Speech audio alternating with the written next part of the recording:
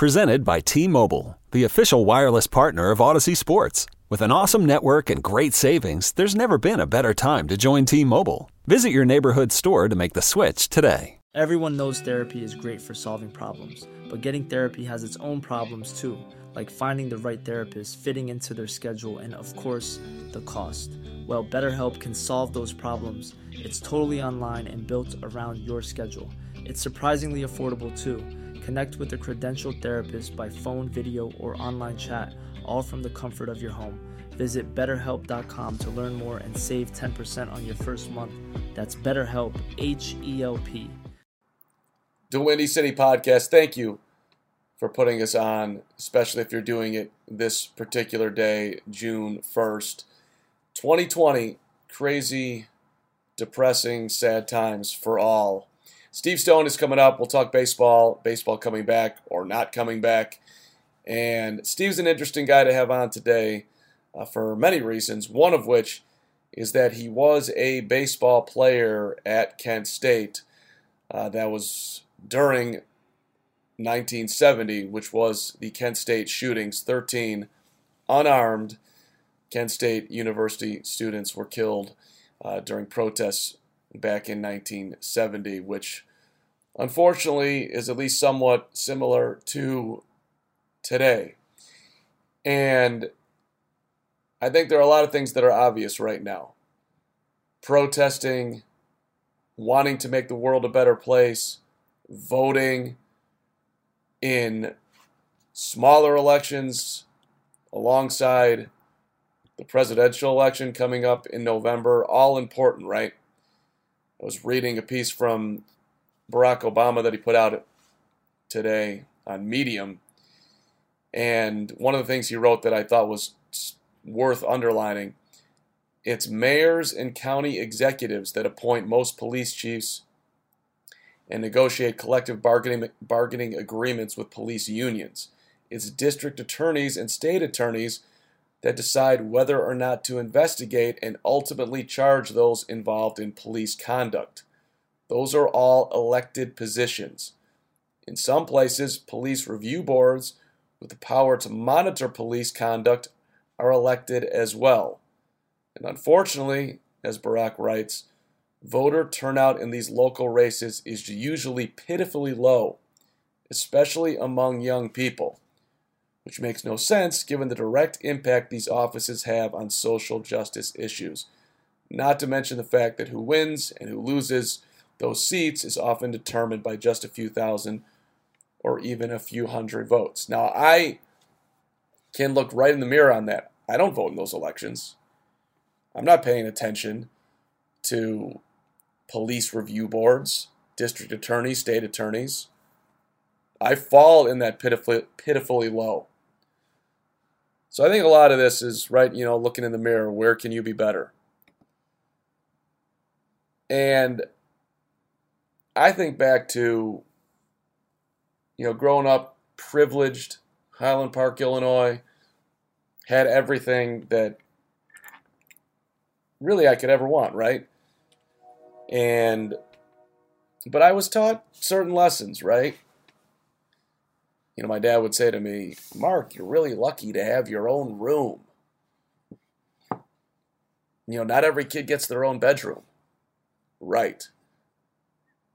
And my dad would do different things, like he would pitch up.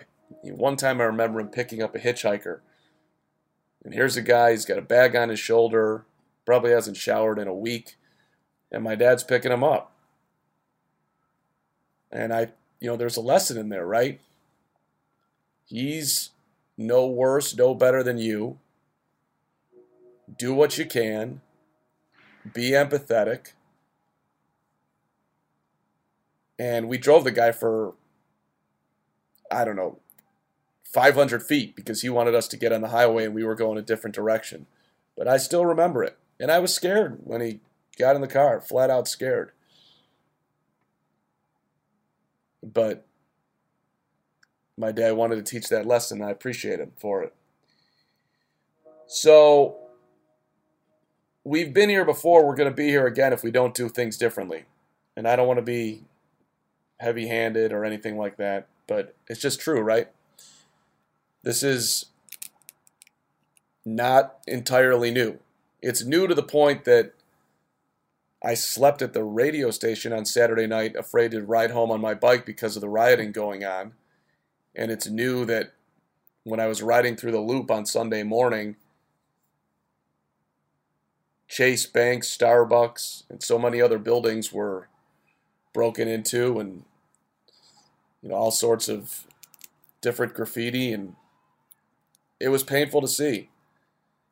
But and it's not to excuse any of those actions. You should be prosecuted. You should go to jail. But we do have to look in the mirror and realize how we created this. And more importantly than that, how to make it better. Otherwise, we will be right back here again. I was looking up some Martin Luther King quotes, and everybody was watching my guy Nick Wright pulling out one of his quotes, and I've heard so many people quoting Martin Luther. And here are some. Human progress is neither automatic nor inevitable. Every step toward the goal of justice requires sacrifice, suffering, and struggle. The tireless exertions and passionate concern of dedicated individuals. Now, I think we all know where we fall on that one. Short. Here's another one. People fail to get along because they fear each other. They fear each other because they don't know each other. They don't know each other because they have not communicated with each other. You hear a lot of times, I don't see race. I don't see your skin color. Yes, you do. And we all have our biases and we all have our judgments. But what's underlined there is communication, getting to know your fellow man/woman, voicing that you are fearful, and then, oh, this person is no different than me. They want the same exact things. They want a roof over their head. They want food on their table. They want to be able to take a vacation. They want to go to a sporting event, whatever it is. They want to get naked and do the naked dance. I mean, come on. We're so similar. And here's an uplifting one. I refuse to accept the view that mankind is so tragically bound to the starless midnight of racism and war that the bright daybreak of peace and brotherhood can never become a reality. I believe that unarmed truth and unconditional love will have the final word. What an incredible statement and belief and hope. Truly beautiful. So, I believe that too. Sometimes. I have my doubts, let's be honest. But I certainly believe that that is worth striving for. Time to look in the old mirror for everybody, certainly for myself. Where can I be better? How can I be more active? What can I do? Hope you're all staying safe out there. Thank you so much for having on to Windy City Podcast. Let's bring in my conversation with Steve Stone, which happened just before everything kind of broke in Chicago on Saturday afternoon. So we didn't touch specifically about the rioting over the weekend. But, of course, the pandemic and Kent State and baseball coming back is in there. Hope you enjoy the conversation with Steve Stone.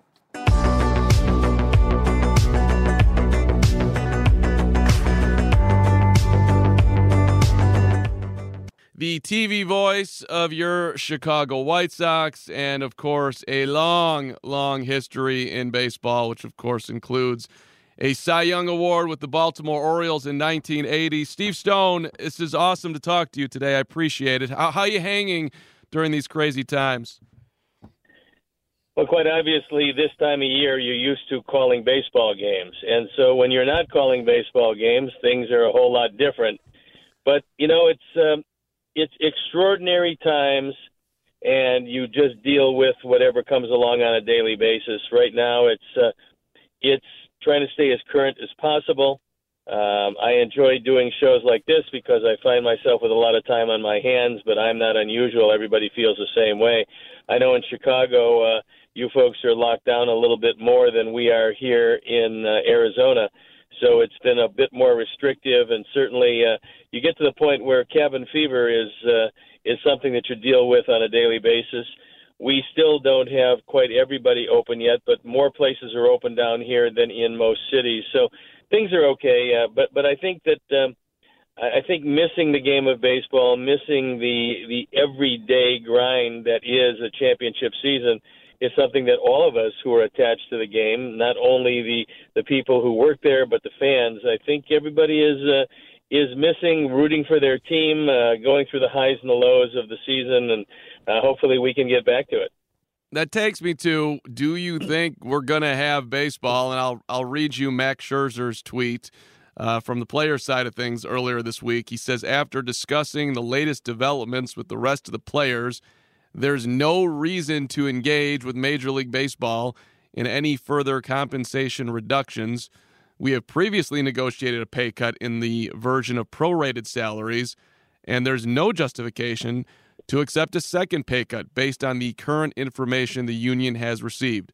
I'm glad to hear other players voicing the same viewpoint and believe MLB's economic strategy would completely change if all documentation were to become public information. I guess there's a two-part question there, Steve. Number one, your reaction to him, and number two, do you think we get past what's going on with the players and the owners right now and we'll have baseball? Well, there's a couple of things. Number one, you don't have to read me Max's tweet because I read it all. I read the whole article about it. Excuse me. And it strikes me a couple of different ways. Number one, I really appreciate Max Scherzer as a performer, and I think he's a pretty smart guy. I also believe it's a lot easier to be terribly independent when you have $200 million in the bank. I think that's really the case of a lot of players who have made a lot of money because the Major League Baseball Players Association has been, will be, continues to be run by a lot of the veterans, the stars of the game, the guys who have already made their fortune. They don't really have to worry about having a tag day anytime soon. Guys like Mike Trout and guys like Max Scherzer, guys like Justin Verlander, guys like Bryce Harper. They have the $200 to $300 million in the bank, and they have a lot promised to them, so it's not a problem. However, what a lot of people don't understand, and let's take it one step further than Max Scherzer. Let's take the Scott Boras quote. Boras said that he feels the same way. He feels that players should not move an inch. They've given enough. And understand something with Scott Boras and all the agents, not just him, but all the agents will be agents next year.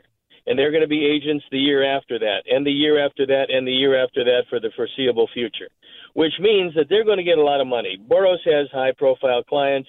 He's negotiated over $1 billion in salaries. He's going to make a lot of money down the road.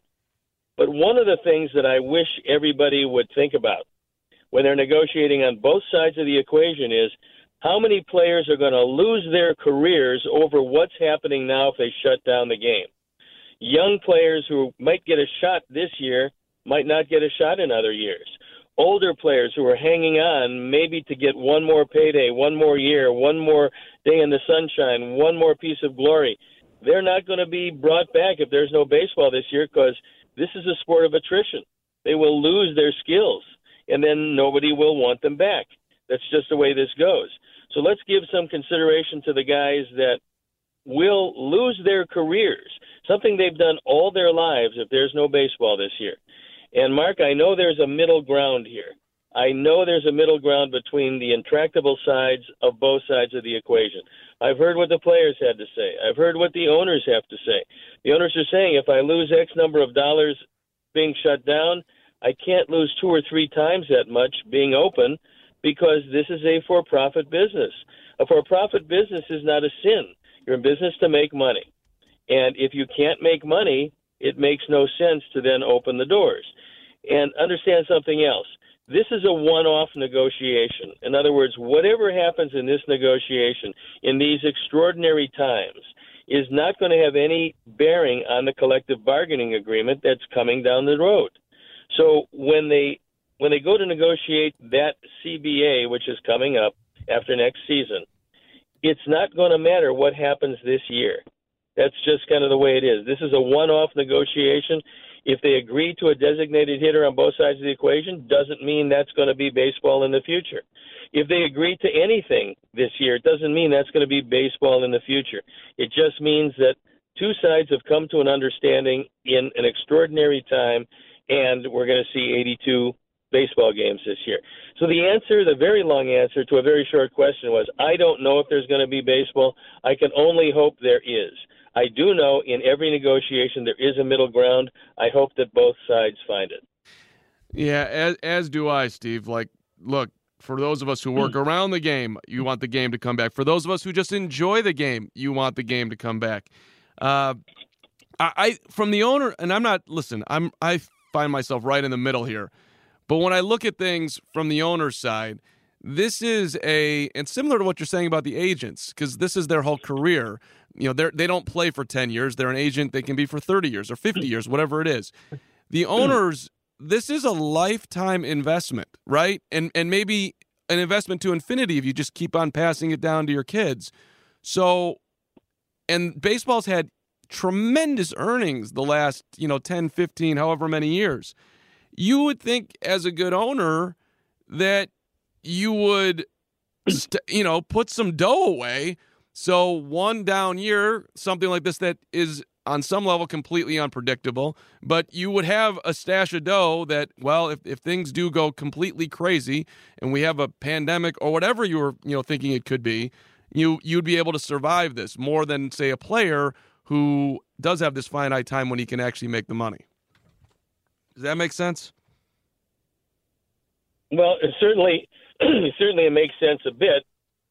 However, understand that you have 30 different owners and you have 30 different set of circumstances. We don't know where their obligations are. We don't know overall how much money they have. Now, what happens with owners, as you probably know, because of the appreciation of their ball clubs, let's take the Cleveland Indians, because I happen to know some of their numbers. They were bought for $320 million.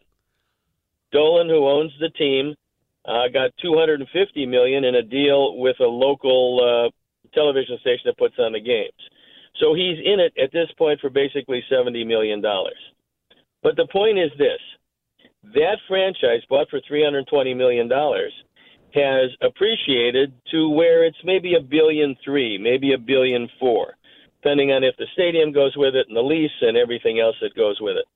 So the point is that if you're not making a great operating windfall, and some teams aren't, depending on the size of their market, then you depend on appreciation.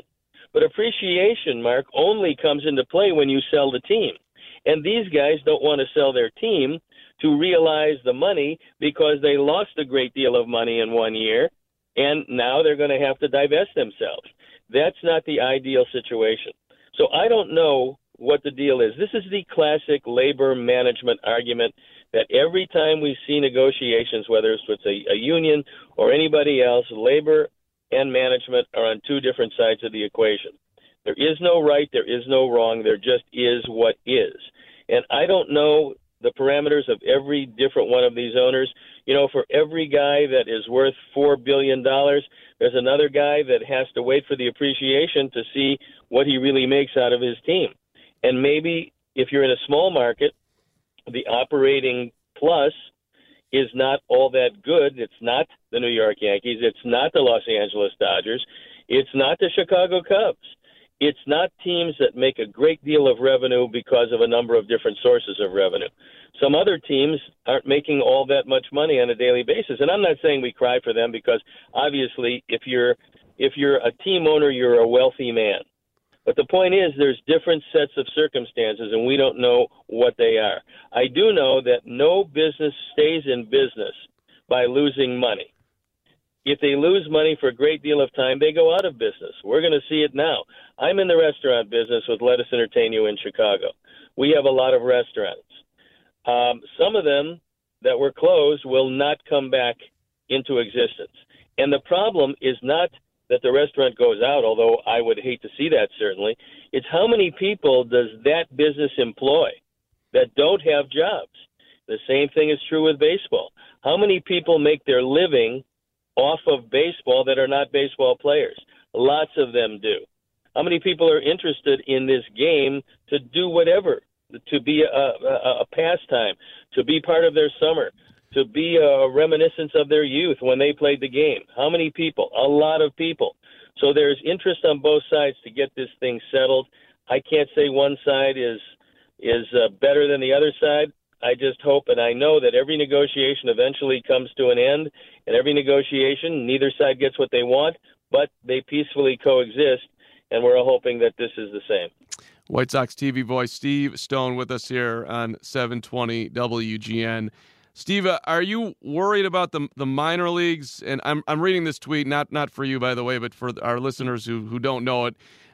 Dayton Moore, general manager of the Kansas City Royals, he put this out this morning, or he spoke yesterday. It's coming on social media today.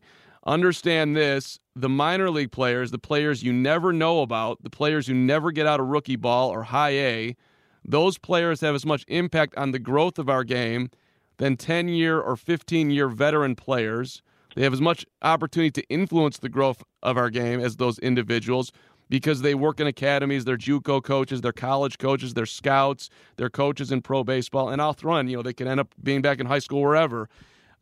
People are and the Royals are choosing to pay all their minor league players, whereas other organizations are cutting more guys. And the minor leagues have always been incredibly inefficient, and very few guys actually make it to the majors. But there's a ton of people in this country that love minor league baseball. That is their vehicle to go to games, and it seems like that's going to change. Are you seeing the same thing? Are you concerned about it? I'm very concerned about it because there's a lot of very small communities around this country that have no chance of ever getting a major league team within reasonable driving distance. That's just the way it is. But communities have a summer pastime with their minor league teams, whether it's low A, whether it's rookie ball, whether it's a high Class A or Double A or Triple A. There's beautiful stadiums in Double A and Triple A, by the way. And yes, I'm worried about that. And I think to educate the fans a bit, let me tell you that 95% of professional players never see one day in the major leagues. So for every one of the Max Scherzers and Justin Verlanders around, there are shiploads of guys that don't even get a sniff. They play their year or two of professional baseball, and then they go home to do exactly what Dayton Moore said. Dayton Moore is a very intelligent and very talented general manager. I listen to him. I know him well. We're friends. I really enjoy what he has to say, and he's exactly right when he talks about the impact of minor league baseball and the impact of minor league baseball on these small communities around the country. I mean, a lot of my friends that are down here in Arizona, both the off season and now this time of year, they're from Iowa. And Iowa has a few minor league teams. But Iowa's not getting a major league team. That's just the way it is. And so they depend on their minor leagues, and they take pride in the fact that, this guy made it to, the St. Louis Cardinals. This guy made it to the Chicago Cubs. This guy made it here or made it there, and they came through Iowa. I saw him when he was just a young kid. Boy, I thought he had a lot of promise, and look what he grew up to be. I mean, that's a sense of pride for these communities. And, yes, this is going to affect them drastically. And when baseball comes back, they're not coming back with their minor leagues. The minor league season is canceled. It's going to affect a lot of things down the road. Whatever happens in this negotiation between the owners and the players is going to have a ripple effect on all of baseball for years to come. No question. I had an argument on TV yesterday with our friend David Kaplan and Chuck Garfien too, who they're part of and maybe I think you might be on their side here, Steve. But people are saying that if baseball doesn't come back, Jason Stark wrote this in The Athletic, that we're going to drive the sport off the cliff. And I was just making the point that, look, even if this doesn't work out this year, I'm addicted to baseball. I'm addicted to sports. The NHL has a terrible strike for years. It comes back. I watch hockey. Same thing in the NBA. Same thing in the NFL. Same thing with Major League Baseball. So the whole concept that the sport is going to go away if they don't figure this out, to me, that's over the top. Like the casual fan, they just want to go to the game and with their family or their friends or have a date and eat a hot dog, drink beer, have peanuts. They're not in the minutia of what's going on right now. So they'll be there when the game comes back. So I want them to get it done. Let me be very clear. I work in the game. I make money around the game. I love the game. But I also don't think like baseball's going to be gone for good if they don't figure it out and have a season this year. Like, how do you see that part of it? Well, let me say first that David Kaplan's entirely wrong, and Chuck Garfien, who's one of the guys that works on our broadcast, is probably at least half right. I'm not sure exactly where either of them fell because I didn't hear the interview. But let me say this. Baseball will not go away if they don't play baseball this year. So when you say, will the car go over the cliff? No, it's not going to go over the cliff. There's just going to be a lot less people in the car when it gets close to the cliff. Baseball is going to stay. However, remember, in '94, they lost a franchise over a shutdown of the game. That was the Montreal Expos. And also, it took approximately till the home run chase of '98 between Sosa and McGwire to be able to get this game back to where it was. That was a good 4 seasons. Not the musical group, but 4 seasons of baseball and the lost revenue that came commensurate with it. So I think baseball still survives, but I think that if you give people a chance to, number one, spend their entertainment dollars someplace else, number two, find a diversion one place or another, and understand something. You're a fan of hockey. Hockey's coming back. You're a fan of basketball. I believe definitively basketball will be back. And I think it would be detrimental to baseball to abdicate the playing field to hockey, basketball, and then eventually football. I think that's what's going to happen. I don't want to see them leave the playing field to these other sports, because if people start to really enjoy these other sports more than they enjoy them already, baseball has to suffer.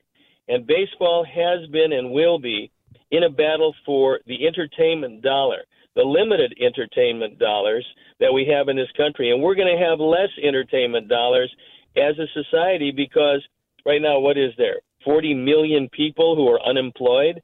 They're not all going back to work all that quickly. You know, this is unlike anything that ever happened because, yes, there is baseball acrimony between the two sides. That's not new. What is new is it's coming in the time of a pandemic. It's coming in a time when this country is reeling already. It's coming at a time when people are trying to figure out how they're going to pay their bills. Where are they going to get a job when this thing does finally open up? When will it open up? Nobody really knows. Will there be fans at any of these games? Nobody really knows. And, Mark, anybody that tells you that they know exactly what's going to happen, they're lying to you. Nobody knows what's going to happen. There's too much uncertainty. It's not a great position to be in. But we do know that at times like 9/11 and at other times during the war years and everything else, baseball was one of the vehicles that helped this country get back on solid ground. I'm not saying that it's the vehicle. I'm not saying that it's essential to the health and well-being of this country. I am saying that baseball has been ever present. When it's here, when people can use it as a diversion, when they can use it to get away from their everyday problems, baseball is a wonderful place to do that. And hopefully we'll be talking about this season, you and I, when this season actually picks up. It's a wonderful point, and you think back to 9/11, and everybody remembers George Bush throwing out the first pitch at Yankee Stadium and how powerful that was. I mean, I remember Sammy Sosa running around the bases with a flag after hitting a home run. It was a beautiful time for baseball to be a part of the country, coming together and coming back. Steve, you have an incredibly interesting history in a million different ways, but one of those is that you didn't go right into baseball. You decided after, I guess, some debate back at the time, you can tell us about that, but that you were going to go to college and go to Kent State. And that's when the riots happened and everything that's going on right now. a lot of extremely upset people, and rightfully so. And then there's some opportunistic people right now that are doing things that are putting people in danger that should not be happening. So I'm just curious how you're looking at what's going on in the world and remembering, the crazy times that you had at Kent State. And I know you lost friends in that. Am I correct about that? Yeah, one of the girls who were killed, Sandy Scheuer from Pittsburgh, was the sweetheart of my fraternity. She was dating a fraternity brother of mine. She was at my apartment. I was playing baseball in Amarillo, Texas, but she was at my apartment with my two roommates when they decided to go down to where the demonstrations were and see what was going on. The guys were looking up this hill. They saw the guns being pointed. They fell to the ground. She was looking down the hill at whatever. She was shot through the back of the head, and she was killed.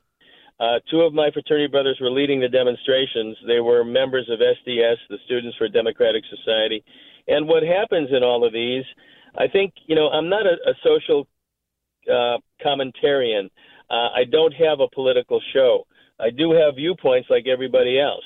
And I think what starts out to be a noble cause, a protest about something that you see that social injustice. In this case, police brutality has been very difficult to deal with for the African-American community all over the country. I think there's a way to do that, but unfortunately, you're always going to have provocateurs who come on the scene and start to burn things. And more times than not, we were in Baltimore. We did the game with no fans in it. We were there after the Baltimore riots. Well, guess what? They burned their own neighborhoods down, and they're not fixed up even yet. If you have a business that was reeling because of the pandemic, you have a business in an area and you have a riot and your business is burned down, are you going to rebuild it in that neighborhood? I don't think so. There isn't a lot of thought to what comes next. And unfortunately, we're seeing it all over the country. And it's very sad for the people in the middle of it. It's very sad for the people who start out with a noble cause and a legitimate grievance to all of a sudden see it descend into chaos. And before you know it, businesses and neighborhoods that were starting to be decimated by this pandemic are even decimated worse. And some things just can't be put back together again. There are not the dollars to do it. There won't be the desire to do it. And unfortunately, to this point, it seems to be spreading instead of dissipating. And that's the saddest part of this whole thing. No question. Steve Stone with us for just a couple more minutes here on 720 WGN. Steve, I appreciate you speaking on a wide variety of topics this evening. Let's end on a kind of a fun note. This is all speculative here, too, but I'm trying to figure out, so if baseball comes back and they play 82 games, will this work out to be better for the White Sox or worse for the White Sox? Can Michael Kopech start the season on the mound versus maybe I would think he would have been in the minors until at least May? Like, have you kind of thought this through as to will this be a benefit to the White Sox or actually this hurts them because you're taking off half the season where guys would be developing? Well, in the legal world, what they tell you is you never answer a hypothetical question. You have a number of hypothetical aspects to this question. But let me tell you something. If the Sox were destined this season to win 70 games, I think if they win 70 games in an 82-game season, they're probably going to win the division. How's that? That would work. I prefer a whole baseball season, but there is an element. You're going to get. If you get a baseball season at all, it's going to be anywhere from 78 to 82 games. The usual advantage is when you start in warm weather, the Sox have a lot of excellent Latino players, used to be playing in hotter weather. I think that's the advantage of the Sox. Also, I think that younger players start out more quickly than older players. Sometimes it takes older players a chance. It takes them a while to get used to the pace, the rhythm of the game, whereas younger players seem to get to it right away. So I think everything is to the advantage of the White Sox, assuming that we can get some play in. I want to see, I had no idea that Carlos Rodon and perhaps Michael Kopech would absolutely be ready on opening day. But it appears if they play that they probably will be. The problem is they're not getting a whole lot of competition in the meantime. But injuries will be out the door. I mean, I'm not sure what they're doing right now as far as keeping themselves ready to go, but injuries won't be a problem. But I caution one thing. You have to have a fairly substantial spring training because pitchers are our gold. And if you run through a couple of prized arms because you've tried to rush spring training into a championship season, you're never going to see the likes of that again. It's going to reverberate through your organization for years. So I caution the players and the owners, have a requisite amount of spring training. My feeling is at least 3 weeks. Have 3 weeks of spring training to get these pitchers back on board. Make sure their arms are strong. The last thing you want to do is lose 2 or 3 of your prime pitchers and have them sit out for 14 months with Tommy John surgery or even worse, substantial rotator cuff problems. Which you dealt with, Steve Stone, right? Yes. Yeah. Both. Okay. I forget. I didn't know you had the Tommy John. I knew you had the rotator cuff. And I didn't have surgery. I had elbow and shoulder problems, but no surgeries. Can you speculate, Steve, as to when you'll pass Jason Benetti in the Twitter battle here? Because I'm looking at it. You're at 41,300. Benetti's at 44,900. I've got you passing him on August 28th. What do you think? Well, this is very difficult. This is a very difficult situation because, we don't have a chance to really get out and meet the community and talk a little bit and interact. And Jason, don't forget, Jason had, I think, a 3 or 4 year head start on me. I just am learning this. Jason is my IT guy. If Jason hadn't taught me how to do this, I wouldn't be doing it. So I think the fact that I'm this close is actually a remarkable feat. So assuming we get things rolling, because Jason puts on videos, he puts on specials, he has, all these great guests. Jason's a national guy. I'm just an old local guy. So I think just being that close is pretty good. And Jason knows this medium backwards and forwards. I mean, he knows everything about it. So to me, just the fact that over 41,000 people are following me, and at least for this point, I don't think I've blocked more than 6,000-8,000 people. So I think we're in pretty good shape going forward. I love your Twitter. It is you put strong Steve Stone level opinions out there, and there is a strong level of threat. If you're going to be a pain in my ass, I will block you. And that's the thing, because first of all, this is not a paid endeavor. These people are on there. I give them my content. They either agree with it or not, and it doesn't cost them anything. And so because I don't want to have any more aggravation in my life than I'm forced to have anyway, I will respond to these people and give them, I give them a warning. I tell them they're getting tedious or, that's enough. And then eventually I just block them. I always felt that life is too short. If someone's aggravating you, you don't have to interact with them unless it's absolutely necessary. And we know on Twitter it's not necessary to interact with anybody. But I do interact with people, which is something that a lot of Twitter folks don't do. Do you enjoy it? I do. Yeah, that was what I was trying to ascertain here as I'm reading these tweets and looking at your replies. I think Steve has fun with this. It seems like you do. Otherwise, you wouldn't be doing it, right? I mean, you wouldn't. Right. Yeah, I do have a lot of fun with it, and some of the people are terrific. Most of the people are terrific. They really are. They kind of understand what's going on. Sometimes I throw things out there just to start conversations, and people get really excited. The thing, the one thing I said recently is this country needs baseball. And people are telling me, no, this country needs testing. No, this country needs a vaccine. Yeah, I know. I'm not a moron. I understand that. This was just, I'm going to throw it out there. I don't want to cure all of society's ills in a tweet of limited characters.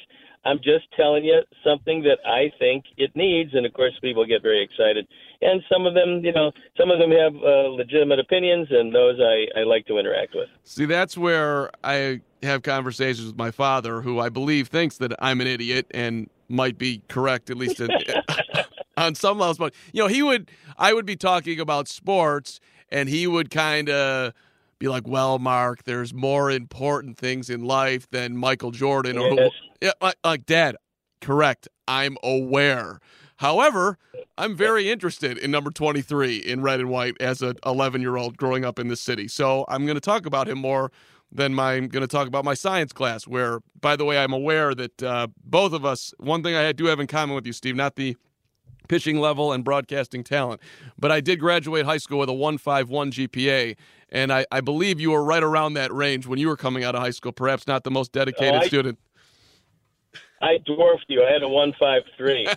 I think I was 713 I was 571st or something in a class of 713, some ridiculous thing like that. And then my college, well, it was my college counselor when I was in high school. She was the college counselor, and she called me in and she told me to join the Army.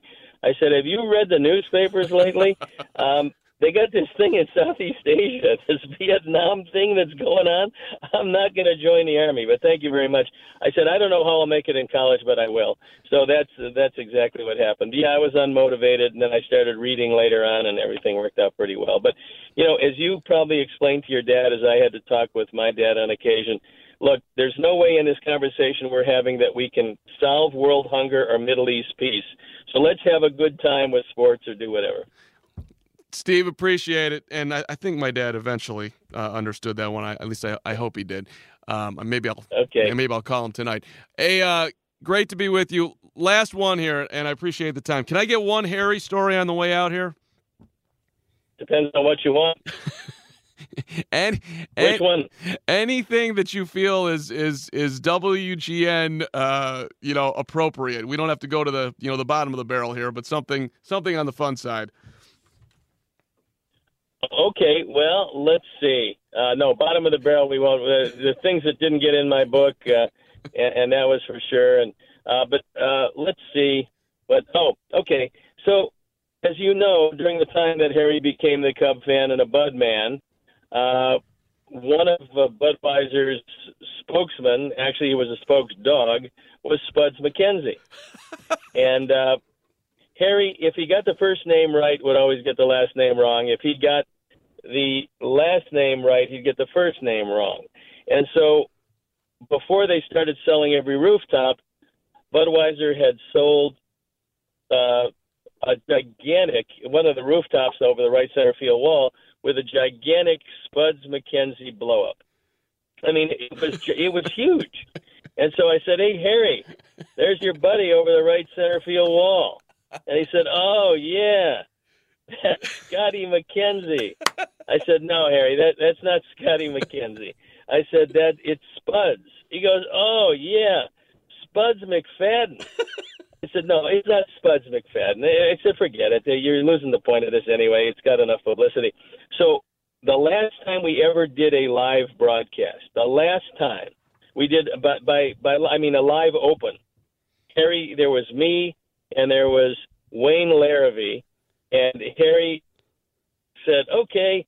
He started the broadcast, and he goes, "Harry Carey, along with Ben Stein." And I look at him. He looks at me. He says, "No, you're not Ben Stein." I said, "No." Then he goes, "Okay, Harry Carey, along with Dave Stone." I looked at him again. He said, "Well, that's not right." He said, "What's your name?" I said, "Steve Stone." He says, "That's it. Harry Carey along with Steve Stone." That was live. That was the last live open we ever did. After that, it was on tape. So, yeah, that was Harry. He was pretty good. He was unpredictable, and he was a charming fellow. He most definitely was, and you've got a charming fellow next to you in the booth right now in Jason Benetti, who you're going to pass August 28th, Steve. I'll remind you. Hopefully we'll be having some baseball, and I don't know if I'll be able to see you at a park this year, but at least at some point down the line here. But thanks so much for being on, Steve. I really enjoyed the conversation. My pleasure. Let's keep our fingers crossed. Say goodbye to to your credit card rewards. Greedy corporate mega stores, led by Walmart and Target, are pushing for a law in Congress to take away your hard-earned cash back and travel points to line their pockets. The Durbin-Marshall credit card bill would enact harmful credit card routing mandates that would end credit card rewards as we know it. If you love your credit card rewards, tell your lawmakers, hands off my rewards. Tell them to oppose the Durbin-Marshall credit card bill.